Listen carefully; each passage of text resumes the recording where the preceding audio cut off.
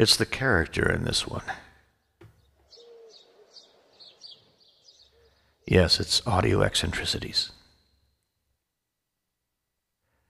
Millions of blessings and sorrowful moments in living beyond means, but to have a character perched inside of one's soul, ready to leap to different sides, and a long sense of unbelief, but yet a confidence that kept the character growing so as not to stop. And to sit on top of a shelf, in the imagination a cliff, steep, the ocean down below, dashing amongst the rocks, his feet dangling.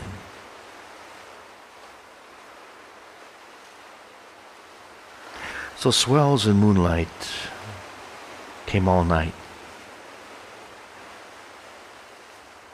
The chill got to him, and he walked slow to the cottage room above Mrs. Warbley's little home.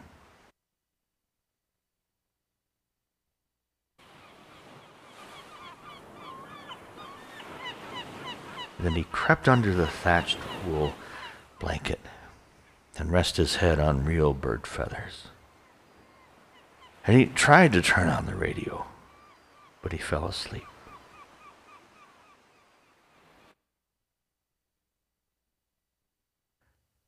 In the distance, I told my uncle I see a naval vessel following a cargo ship.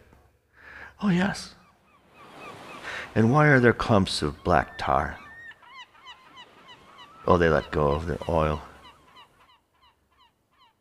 It's against the rules, but there's nothing really to stop them.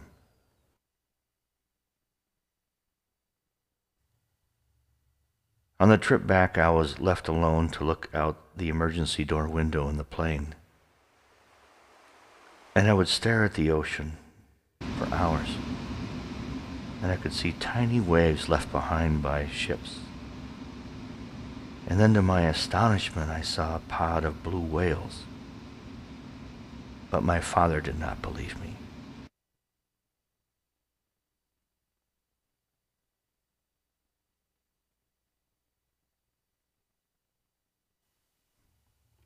And in the 80s, saw heartbreak. But who doesn't see heartbreak in their 20s? And I was grateful for my parents and my sister. Although I seemed aloof and distraught, it's just the way I am.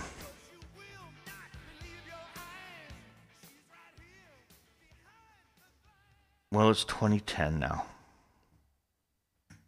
And I am the man with the magic hand, I think. I travel through the city on buses and trains, and I leap over park benches if I have the energy, and I laugh aloud. I have indeed the magic touch. I proved it to myself on a sunny Tuesday in May, and I touched a poor, forgotten child neglected by her mother and her 4 other siblings. And when I touched her, she laughed, and then she skipped away and jumped into her mother's arms. I looked at my hand. And on downtown train number 2, the train came to a sudden stop. And the lights went out. And then back on again. And then a woman stood up and began to shake a bit.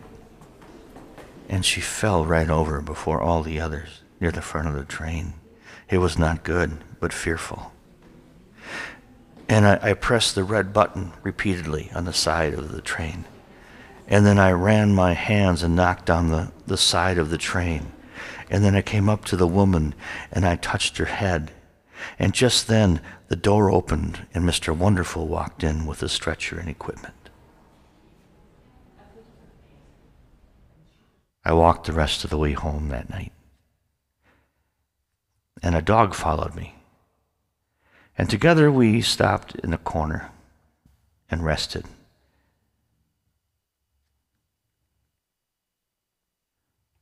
Man's best friend.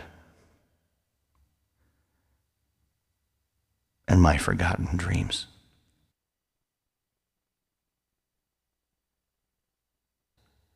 What should I do with my hands? I saw a children's hospital parking lot and worried parents leaving their cars and coming back, worried about their sick children. And I saw a mother walking back to our car, and I stood in front of her. And she just looked at me, and I said nothing. And I put out my hand and I cupped her ear. And I said, "Tomorrow the sun will rise for you and your daughter." She did not look alarmed at all, but she quietly got into her car and left. Next day I was watching for her behind a boulder, and I saw her walk with joy and hope. Wow. You know, I was proud of my hands.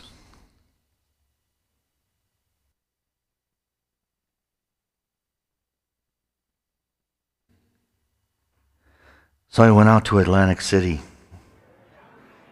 tried my hand at roulette, and it was nothing. I was ashamed of myself.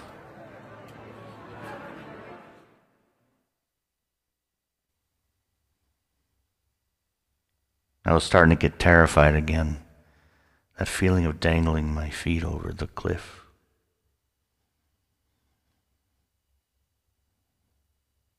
I could never swim, as I was terrified. But now I have these magic hands.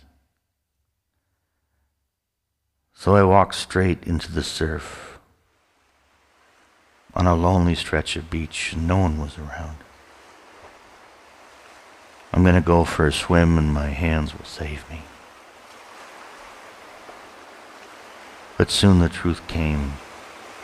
But I had my magic hands, but they were attached to my crazy arms, and I could do nothing.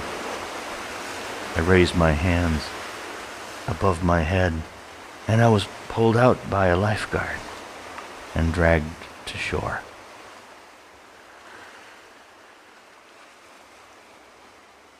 I told the young man I almost died, and you saved me. I know not where it comes, but here are my hands. And the lifeguard looked confused but happy. And seeing that I was all right, he walked away. And then he looked back, and then he looked forward.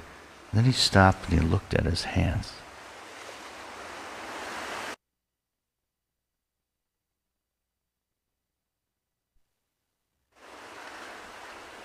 There's dark hands and there's light hands.